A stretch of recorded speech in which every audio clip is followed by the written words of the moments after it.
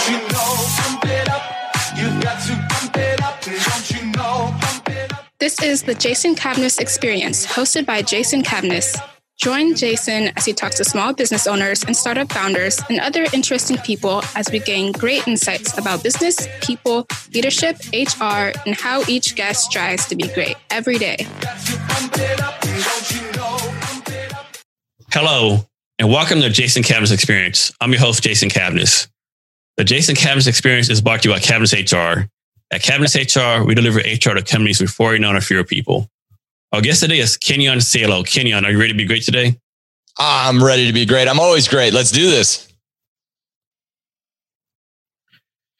Kenyon Salo is one of the top keynote speakers and trainers in the fields of inspiration, leadership, and adventure. One of only 5 members on the Denver Broncos Thunderstorm Skydive team, he is seen each week during game season flying into the Denver Broncos Stadium at 60 plus miles per hour, ending with a soft toe tip landing on the 10-yard line. He brings to the stage over 20 years of successful audience engagement through humor, awe-inspiring moments, prolific storytelling, and to-the-seat content. His mission is to give your event the next generation of keynote presentation experiences. Kenyon, thank you for being here today. I really appreciate it. I'm super stoked to be here. I appreciate being on the show. Thanks for having me, Jason. Kenyon, talk about what is this thing? It's on your LinkedIn profile. It says Checklist Destroyer and founder of the Bucket List Gift. What is that exactly? The bucket list life is really all about 3 things. It's about creating more experiences, sharing more stories, and living more fulfilled. And ultimately, my goal is to help people check things off in their life. And yeah, that can be the proverbial bucket list and those types of things, but it's really about living a truly fulfilled life by following those 3 simple steps. And so the whole bucket list life model is about create more, share more, and living more. Kenyon, so the NFL season is coming up. No one knows what's going on. You know, talking about fans, no fans. Regardless of that, are you still able to skydive to the stadium every home game, or have they said anything yet? Well, ultimately, it's going to be up to the NFL. It'll be up to the stadium and the Broncos themselves. We're just in a holding pattern, no pun intended, really. And we're just seeing what's going to happen. Obviously, if there's no fans in the stadium itself, then that's a whole different setup and scenario. But if they're going to allow some, like I know some stadiums are doing 10, 20,000 people. So that's a possibility. But again, I'm waiting here. I'm letting them make the decisions. And then, when they tell me to, it's go time, let's jump on this plane, then that's when I do that. Next, can you tell about your 9th grade English teacher and how she impacted your life?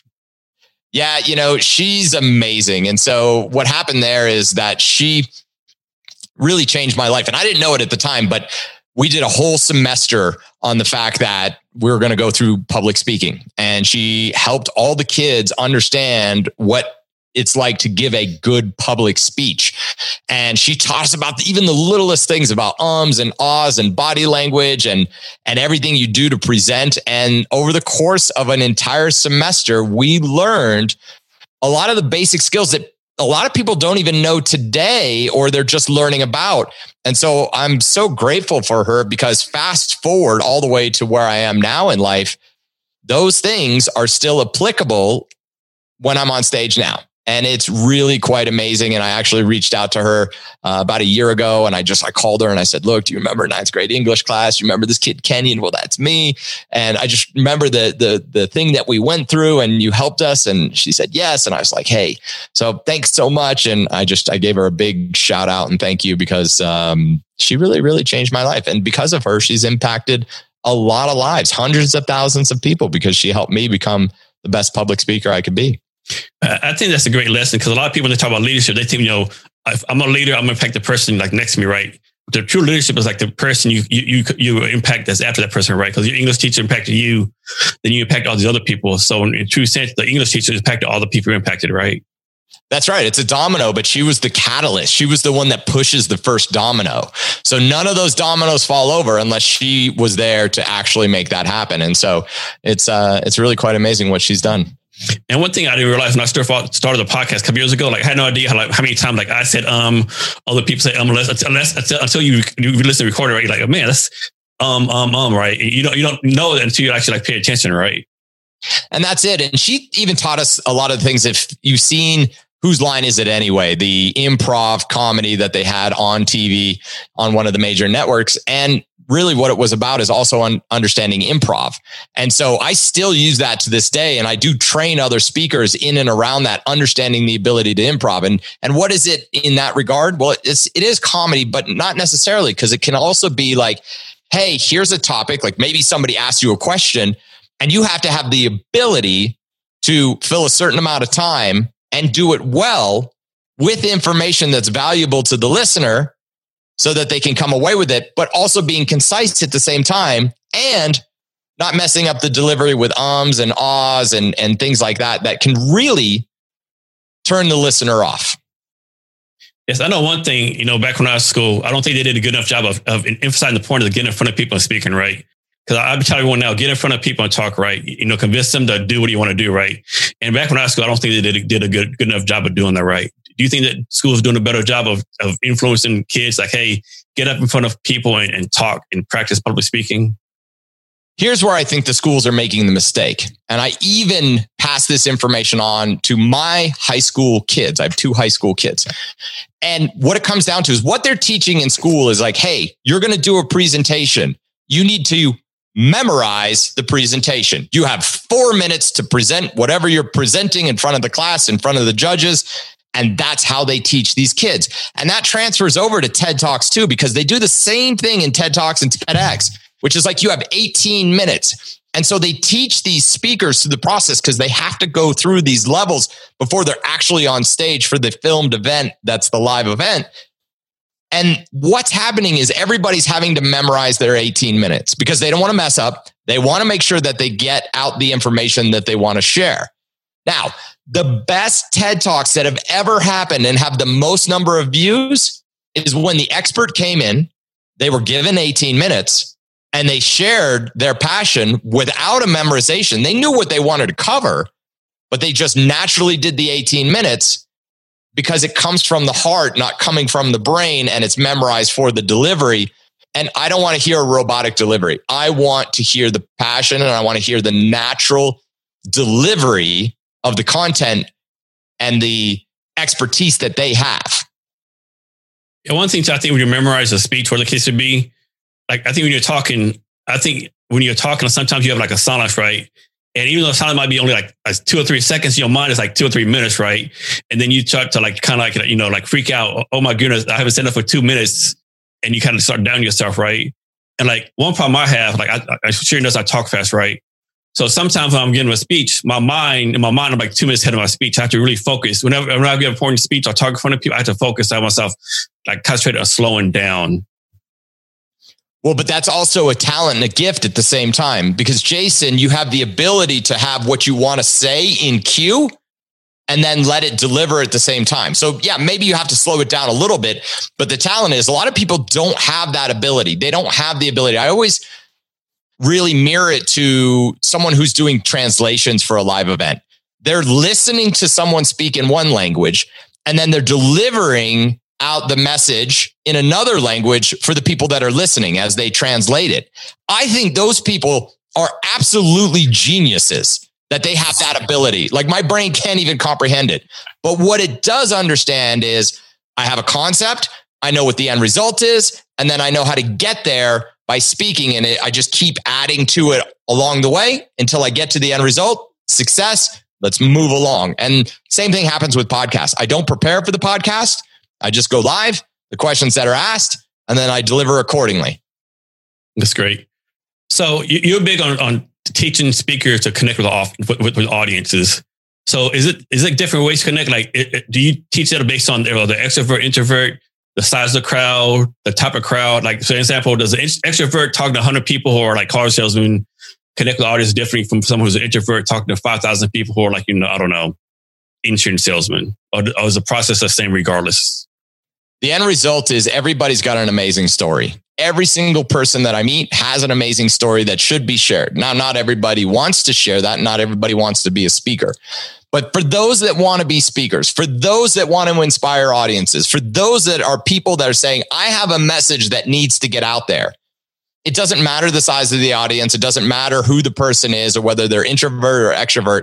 What matters is that they understand the process of how the speaking business works. Because if we want to impact lives, you need to have 3 things that are in place. The first is making sure that you have your messaging down. The second is making sure that your stagecraft or delivery is phenomenal. And then the third is understanding the business of speaking. When speakers understand those 3 things and they do them well, audiences of all demographics, sizes, and cultures will get it, and it'll be amazing. And second, they'll be able to get referrals. They'll build their own business, but ultimately they'll be helping people because they'll be impacting them along the way because they understand how to do it. And so, yes, there is an art to it, just like anything, like being a great comedian, an actor on stage for Broadway, whatever it is. But once you learn those things, then you know how to adjust accordingly. And sometimes you have to adjust in real time. And once you understand how to do that, then the audience walks away going, wow, that's exactly what I needed today. So let's say there's someone out there, they want to become a professional speaker. Like, what's the general rule? Like, should you speak for free 5 times and build up an audience and start asking for money? Should you ask for money right away? Like, is there a general rule for that? Or just play it by ear and each case is different? Well, we all need to practice our craft. When I went in, I wanted to learn comedy so that I could help in my speaking business. So I had to do amateur night at Denver Comedy Works on a regular basis. I wasn't getting paid. 2-minute sets, had to figure it, study it out, practice, try again, fail, practice, try again. And then eventually that was transferred on stage. That is the same thing that has to happen for someone who wants to be a speaker. If you want to live your best life and be a speaker and share your message and inspire others, you have to be willing to practice. And whether that's on telephone calls, practicing on Zoom calls, practicing in front of small audiences, maybe where you work, if you can train some stuff where you work, it's always about practicing all the time so you can up your game. Now, the very first event I did lots and lots of free stuff over time. And a lot of it was training calls back in the day when Zoom wasn't a thing and you would train large groups of people over telecalls. That's what I did. And I did over 400 phone calls totally for free over the course of 4 years. So just hundreds and hundreds and hundreds of hours just doing those free calls and practicing being able to speak over a medium that would deliver my voice. Now, once I got my first main speaking engagement, it was only $500. But at the same time, I was like, wow, $500, this is phenomenal. But I realized in the speaking industry that that's the low end.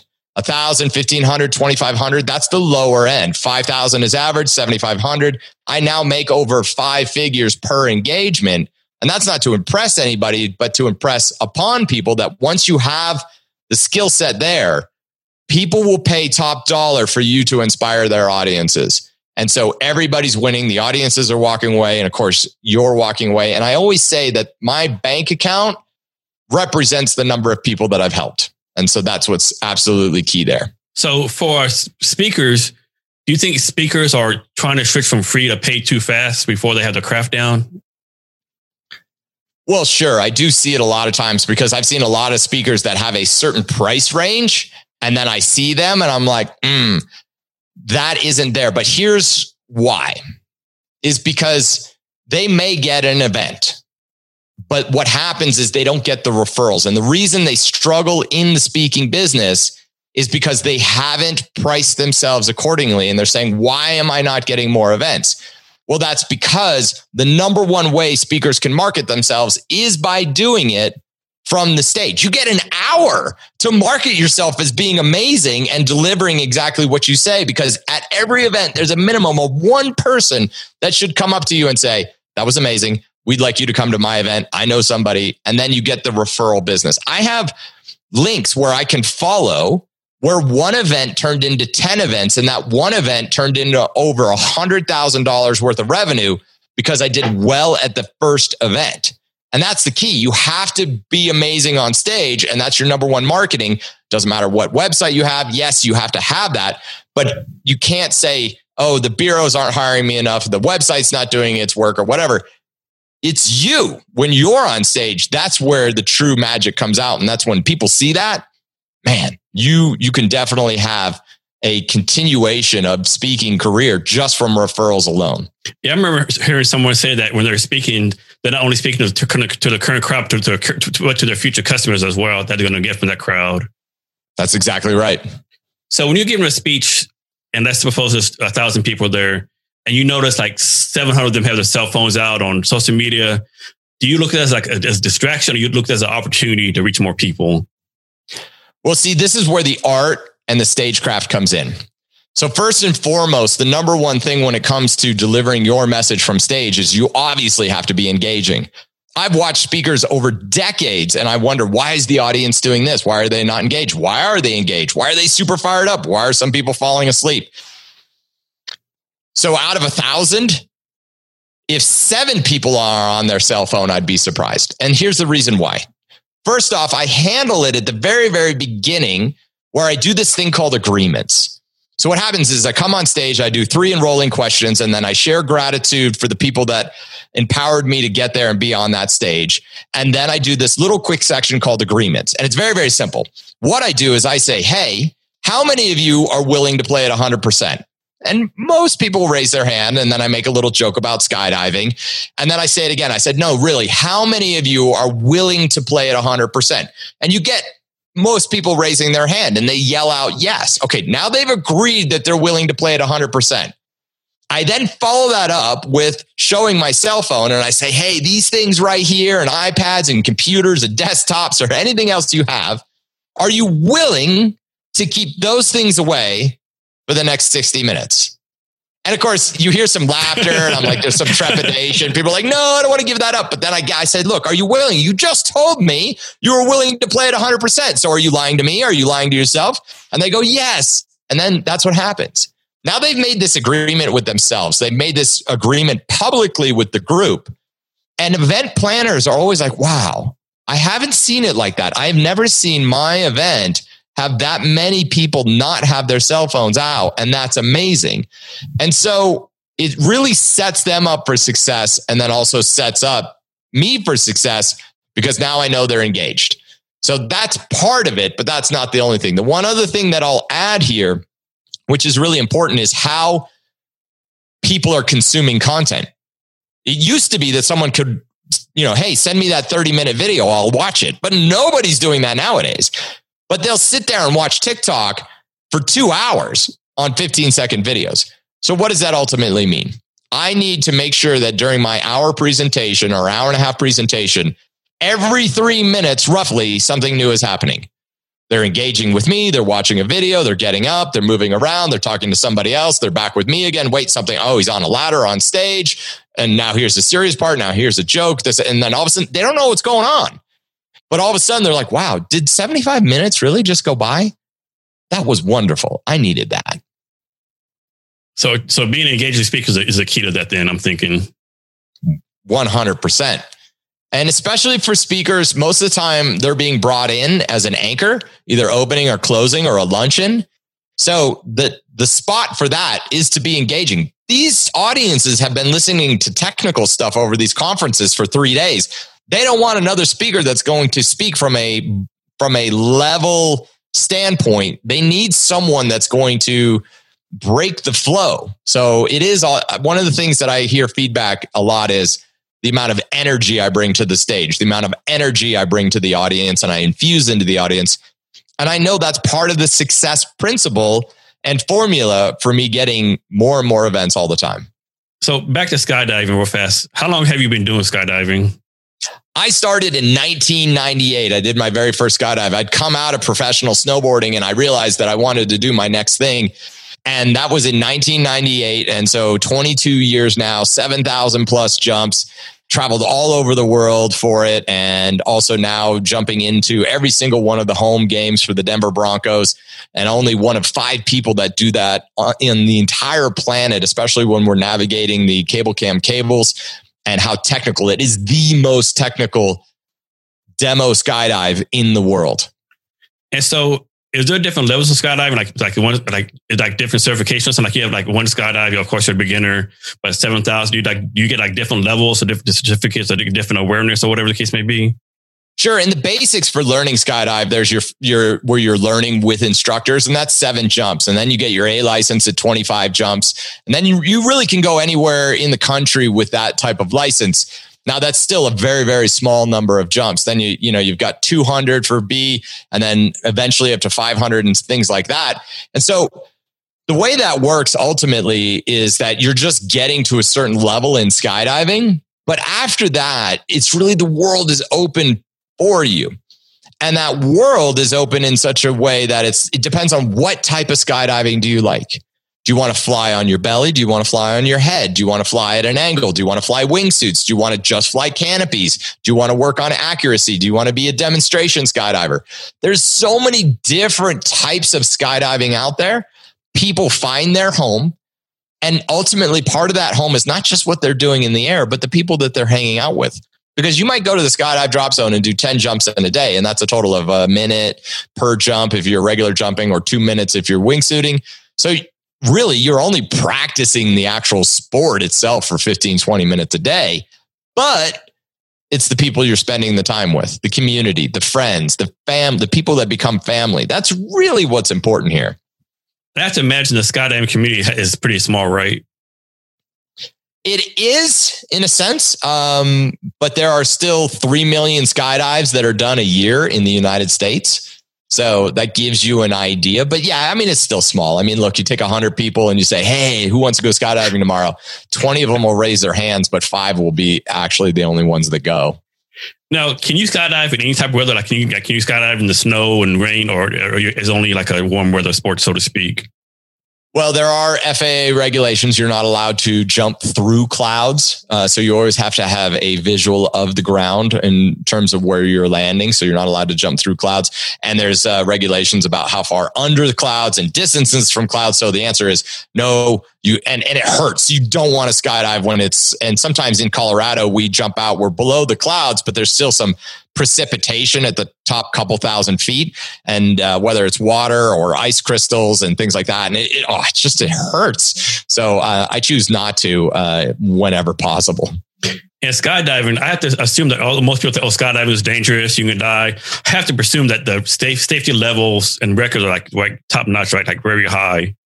Well, sure. I mean, over all the years, the decades from the 1950s, 60s, all the way till now, there's been a lot of trial and error. And unfortunately, a long time ago, error usually meant death.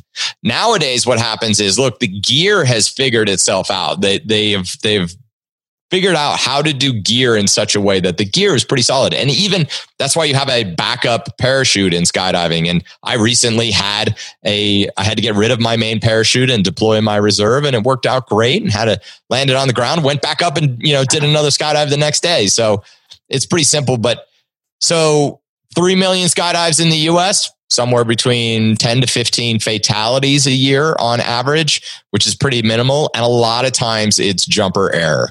So they either made a turn too low to the ground or something else happened. And so a lot of times it just comes down to jumper error. And again, that happens in life. It's unfortunate. But our sport does very, very well in terms of safety. So let's say someone is going to go to do this for the first time. Do skydiving companies have some kind of vetting process where they say, okay, this guy, he looks like he's drunk or high, or something wrong with him? Or is there any kind of vetting process to that, where you deny your customers? Or how does that work? There's an enormous amount of waivers that have to be signed. And of course, if anybody ever saw those types of things, then we would not allow somebody to exit the aircraft. And you know what?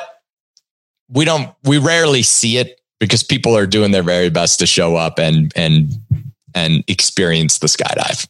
Yeah, I'm thinking that's an example. A bunch of people, they're drunk. I dare to skydive. Okay, let's skydive right now, right? Worst case scenario, right? Well, fortunately, that skydiving isn't done at night in terms of for the general public. So, and that's probably the time where most people are drinking in that regard. And additionally, here's what usually happens. They're drinking the night before and they're like, we should totally do a skydive. And then they say, okay, tomorrow. And then that's how it gets set up. Yeah, they show up. Do they sometimes show up hungover?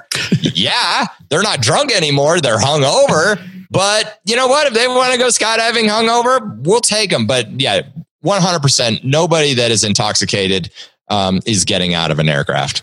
Can you explain the difference between a regular skydive and a base jump? So skydiving is out of an aircraft or of any sort, helicopters, airplanes, and things like that. Base jumping is an acronym for buildings, antenna, span, which is like a bridge, or earth. And in skydiving, there's 2 parachutes, and that's regulated by the FAA. In base jumping, we only use 1 parachute because there's just not enough time for a second parachute. And so I have about 400 plus base jumps. And that includes all of those things: buildings, antennas, span, and earth. I've jumped all over the world. And also I've done a few wingsuit base jumps. So you can just jump in street clothes, or you can also jump in wingsuits and fly. I'm sure most people have seen the videos. And that is the true form of flight that when I was a kid, 5 years old, dreaming of flying above trees and houses, that is the closest thing that has brought me to that. Next, let's just start traveling. So you've traveled to a lot of countries. What intrigues you about a country to travel to? Like what about a country like piques your interest for you to pick that country, go there? The people. I mean, every country has its experiences. And I often think how interesting it is how someone will they won't post anything in their own town, but they'll go to another country and they'll be like, I went down this street and this is where they make bread. And and I met these people and they were the coolest people ever. I'm like, well, that's also in your town because people are traveling to your town and doing the same thing. They're saying, look, I went to, they come to Boulder, Colorado. They're like, I went to Boulder, Colorado. I ate in this outdoor cafe and it was so beautiful. And the mountains were there and that's their thing. So yes, the experiences are first and foremost. Whenever I go to another country, I say, well, what are the experiences that people do when they go there? And then I say, what are the experiences that the locals do that most travelers don't do? And so I want to find those things. And then ultimately it is about the people themselves. Like if I meet someone, have a wonderful conversation, and really understand the culture and some of the things that they love and some of the things that they're challenged with. And are they the same or different than how I'm living my life? And so there's so many different things. And if I transfer that back to the bucket list life, first, it's about the experiences. What are the experiences I can have? Second, what is it about the stories? What are the stories that I can hear from the people that live there or the people that are traveling there? And third, how can I help someone and have that type of scenario? How can I be able to give of myself in that country? And it shows up in different ways. So do you have a certain number goal of like a certain number of countries you want to visit, like 100, 125, or you just travel when you can and the number doesn't really matter to you? Well, I'm on my way. I'm approaching 40 right now. And so I'm just kind of letting it unfold. Sometimes it's because I get hired for a speaking engagement. Last year, I got a call and they're like, hey, can you come to Malta? And I'm like, okay, Malta, where's Malta? Oh yeah, that's right. Malta's off the coast of Italy. And then, looked up like, wow, look at all this. I had no idea, So there's that scenario, but then there's also the plans like, hey, I really want to make sure I make it to this country next, or if skydiving or base jumping brings me there. Usually when I end up in a country, it's because skydiving, base jumping, or speaking brought me there. Next, what's a country you went to where most people are like, I would never travel there, or that's a crazy place to go to, or a country like no one's even heard of? So there's a lot of possibilities. I mean, you take a look at South Africa. And South Africa itself, when I've traveled through Cape Town and Durban, that's a scenario where there's first world country, and then you can drive down a hill and you're in third world country, and then you drive back up the other side of the hill and you're in first world country again. So that is one scenario where some people may not travel to that scenario, to those types of countries, because they feel unsafe. And I get it. That's their call. Generally, I, understand what type of risk I'm taking.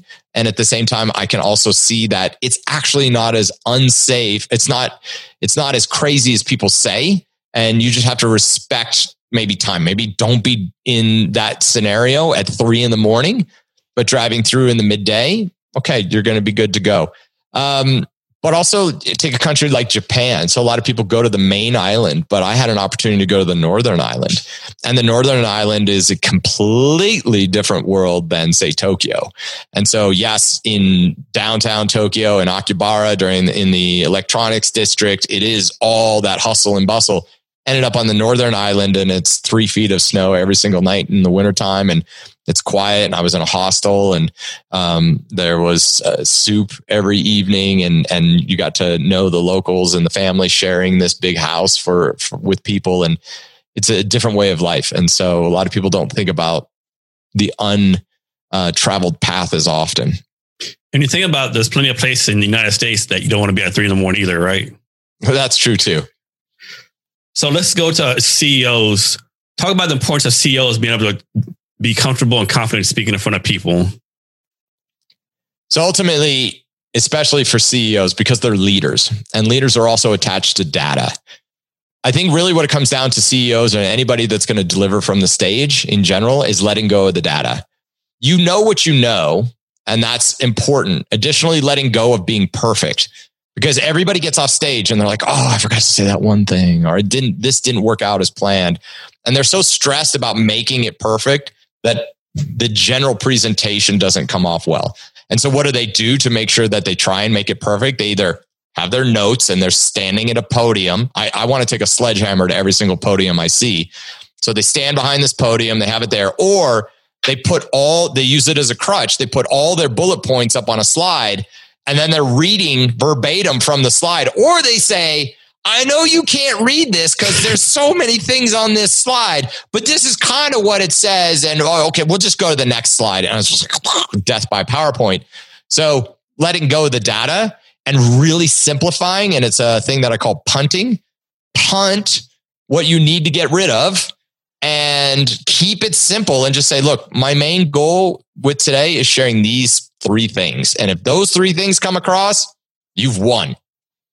Yeah, because I'm raising money for my startup now, so I'm doing a lot of pitch competitions, and so many founder CEOs like get bogged down in the details. My product does 1, 2, 3, 4, 5, 6, 7, 8, and you're like, stop the manage, right?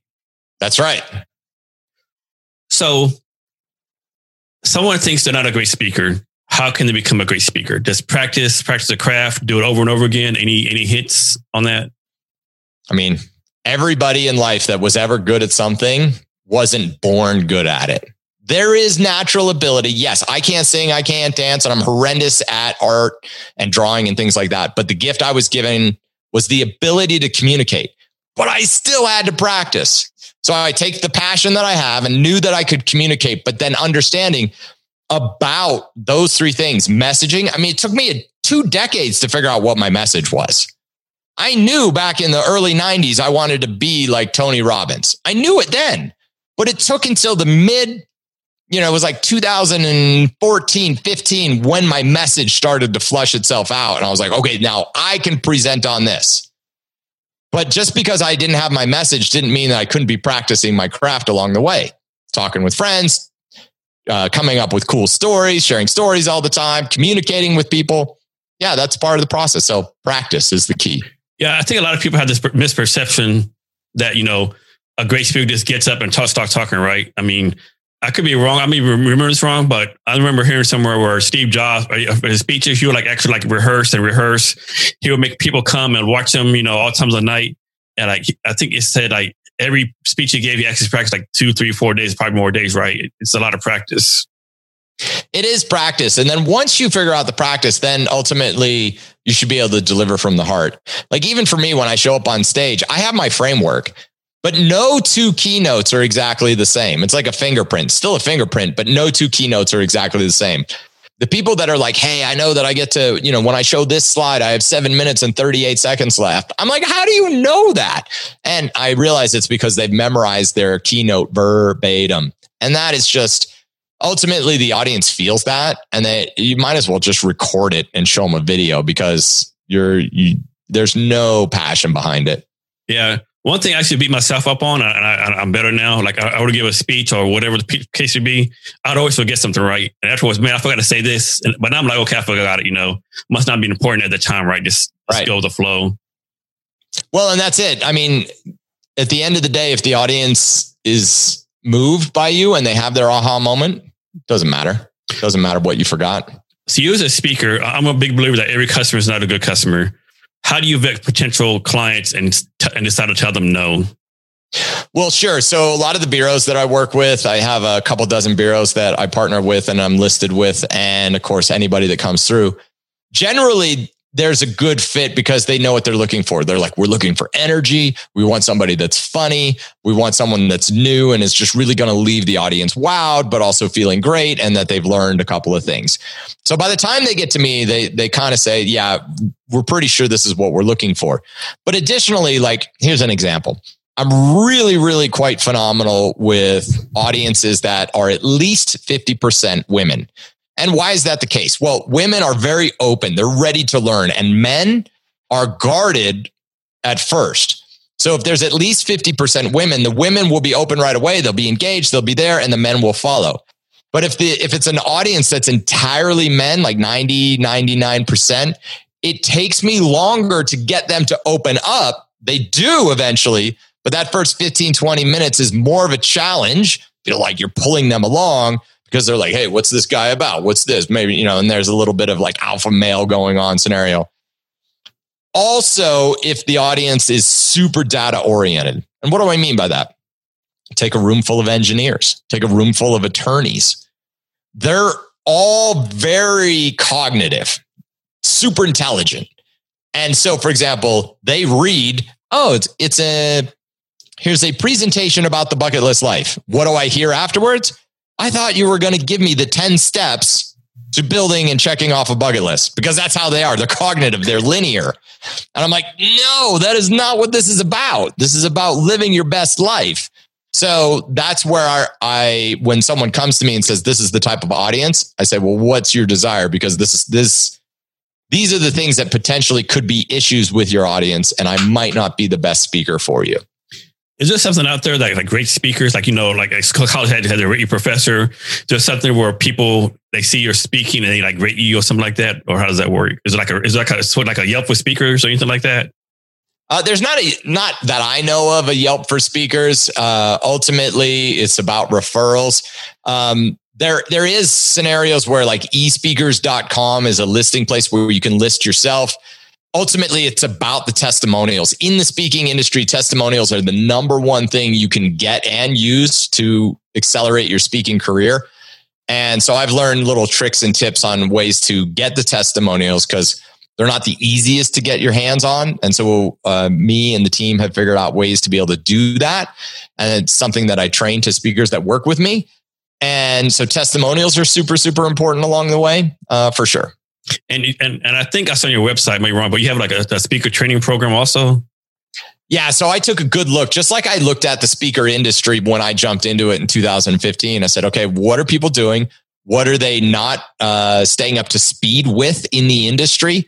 And how can I come in and infuse a different way, but also understand what to stay on track with that has been working in the speaker industry? And that has been very successful. As I mentioned, went from $500 to 5-figure engagements in 1 year, because I understood, hey, I'm going to do things slightly differently. Just think about like how Tesla has done things differently in the auto industry, and they've been quite successful. Same thing we wanted to do with the speaker training side of things, which is number one reason is I'm doing this because if I help someone who's got a great message deliver that message well and then reach more audiences, just like you said in the very beginning, how the teacher was the catalyst. Hopefully I can be the catalyst for other speakers and they can reach more audiences and we can impact the world together. So me and the team decided we were going to do speaker training on such a level that we would figure out what worked for us. How can we teach that? Have an amazing price point that's better than what I've seen in the industry, and give people lifetime access, because this is a lifetime career. It's an infinite game. You never become the best speaker. You're only the best speaker that you are today, and you're always improving every single day. So we wanted to make sure that there was lifetime access and always lifetime value. That meant that more value was being added all the time. So as I learn in the industry, I make sure I pass that on to all of the people that I work with. Can you talk about how you utilize social media and what platforms you use? So yeah, Facebook is one of those things, been around a long time, and that built my brand, along with Instagram, which is smaller. But I just got done with a team call and we were going over TikTok, and TikTok is our next power play. And the reason is that over the course of a month, I'm averaging about 75,000 new followers a month. So I came into TikTok last November. My daughter was like, "No, Dad, you can't be on TikTok." And I was like, "Oh, wait, it's not for you." And I was like, and she's like, "No." And I did it. And then all of a sudden, like 4 months later, I got my kids coming home going, "Hey, my friends are coming up to me going, I saw your dad's TikTok. It was great. And it's amazing. Like, your dad's TikTok famous." Now look, I don't know if that's the case, but as I'm approaching 750,000 followers on TikTok, now I realize the value, and the team is looking at that and is saying, okay, what is the ability to be able to leverage this to build the brand around the bucket list life, around how I live my life, my speaking, my training, all of those things to inspire more people and impact more lives. And so we know that this is definitely a growth strategy. And so we're putting a lot of energy into that right now. Is there a difference between either speaking or preparing to speak either in person or virtually? That is one thing that we are making sure that we pivot as quickly as possible. Look, the world got shut down in March. I had a lot of events get pushed to next year. So I didn't lose revenue. It just got pushed. So it's delayed revenue. But at the same time, I had some events say, okay, we're going to go virtual. And then of course I have other events saying, hey, this year we're just going to do virtual. Will you be our speaker? And there is a difference. Look, the message is the same. The business is slightly different because you have to actually position yourself as a successful virtual speaker. And it's not as easy as just pushing Zoom and sitting down. There's like, the team and I laugh about it. Like, I'm not just a speaker anymore. It's like production, you got lighting and you got cameras and having to integrate all that stuff. So it's a challenge, but also how to deliver virtually. And one of the key things is you actually have to up your energy by at least a third so that it transfers correctly, because they can't feel your energy from the stage. So you have to engage your audience. You have to be able to transfer that energy through the virtual medium. So next, talk about the pros and cons of being a professional speaker. Pros, impacting lives. That's the number one thing. Seeing cities, seeing new locations, being able to hear people's stories, connect, knowing that you're making a difference in the world, and the pay again, but it's just a representation. You'll get paid more by the number of people you're helping. Cons. Okay. Back at the airport again, traveling again, sometimes long rides, hotel after hotel after hotel, new location. Sometimes it's hard. Like, I like to eat well whenever possible. Sometimes it's hard to find good food in some of the locations. And other times it's like, wow, look, this is great food everywhere. Navigating that type of thing. Also knowing that for a lot of people, that challenge of knowing or actually not knowing when their next paycheck is coming, that can be terrifying for a lot of people. They say, look, I expect to make this amount this year. Well, what if you don't? What if a pandemic comes through? Those types of things. And I heard a statistic that said that 50% of all people that said that they are speakers, they list themselves as speakers on LinkedIn and things like that, or were getting any revenue, will be wiped off the map after this pandemic. So that's pretty tremendous. I know that the team and I will come out of this stronger than we went in. And that's because we're focusing on all the things we can control right now, working on the business, working on the messaging side, working on the stagecraft side. And I believe we'll be 6 to 8 months ahead of most speakers, because they just said, oh, I'm not speaking. So they did something else, or they did nothing at all. And I'm saying, hey, how can I prepare during this time to be more successful and come out I call it like a preseason. Like, I'm just looking at this as an elongated preseason before the actual regular season starts, hopefully 2021. I mean, all this stuff going on is bad, but like you said, this is an opportunity also, right? It's tremendous opportunity. Like, it's a way to absolutely up your game in all areas. And there will be people. See, there's going to be two types of people. There will be people that come out of this and go, actually, it's three.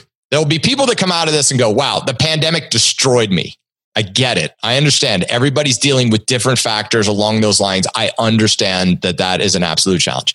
There will be people that just stayed status quo. Like, I didn't lose my job. I'm able to work from home. I still get paid the same amount. Nothing has really changed for the most part. And so then there's those. There will also be the third group of people that will say the pandemic was the best thing that happened to me from a financial and business standpoint. They will come out of this side and they will be stronger, better, quicker, ahead of the game. They will have created something that they would never have created had they not had the time to do that during the pandemic. And I want to make this very clear that everything that I'm talking about is only from a business side of things. I understand that people are struggling when it comes to health. I understand that people have lost family members, and it's absolute tragedy that this has happened. I know that we are all affected in different ways when it comes to the actual virus itself and how it's impacting lives from a health standpoint. So there is a challenge. And I know that no matter where people are on those levels, I know that everybody's doing their very best. And that's ultimately what I look at is like, okay, I understand that they're doing their best with what they understand. I also know that sometimes you have to push a little harder to get where you want. And yes, we're, struggling on a level. And so if we struggle a bit and we grow and we come out the other side stronger in however way that shows up, that's a win. Kenyon, I understand you have something for our listeners today. Absolutely. So maybe there are people out there right now that are saying, you know what? I feel like I've got a message. I've got a story. I've got something to share. I always felt like I should be on stage. I would like to pivot in this way and learn about speaking.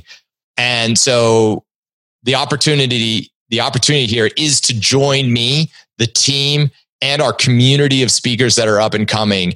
And you can go to kenyonsalo.com and you can look under training and you'll be able to see the offering there to become a speaker. Additionally, know that we are training for live stages for eventually the opening of the world, but also training people to be able to deliver virtually. So it couldn't be a better time. Understand that what you do now shows up in 6 months. So I'm telling people start now so that you're strong in 6 months from now when the world opens up and you're strong and ahead of the game when 50% of the speakers are off the map, but instead you're here and you're ready to have great success. So join me there and I'll jump on a free live call with you and I will do 30 minutes of speaker strategy to understand your goals and help you get there. So again, kenyonsalo.com, click training and come join us and let's do that free speaker strategy session. That's a great point. I think so many people, invest in themselves and I'm going to do something today. They want results in like 2 or 3 weeks, right? But you actually have to have a patience and put the work in and know it's going to take 6 months, a year before you get an impact when you're investing in yourself.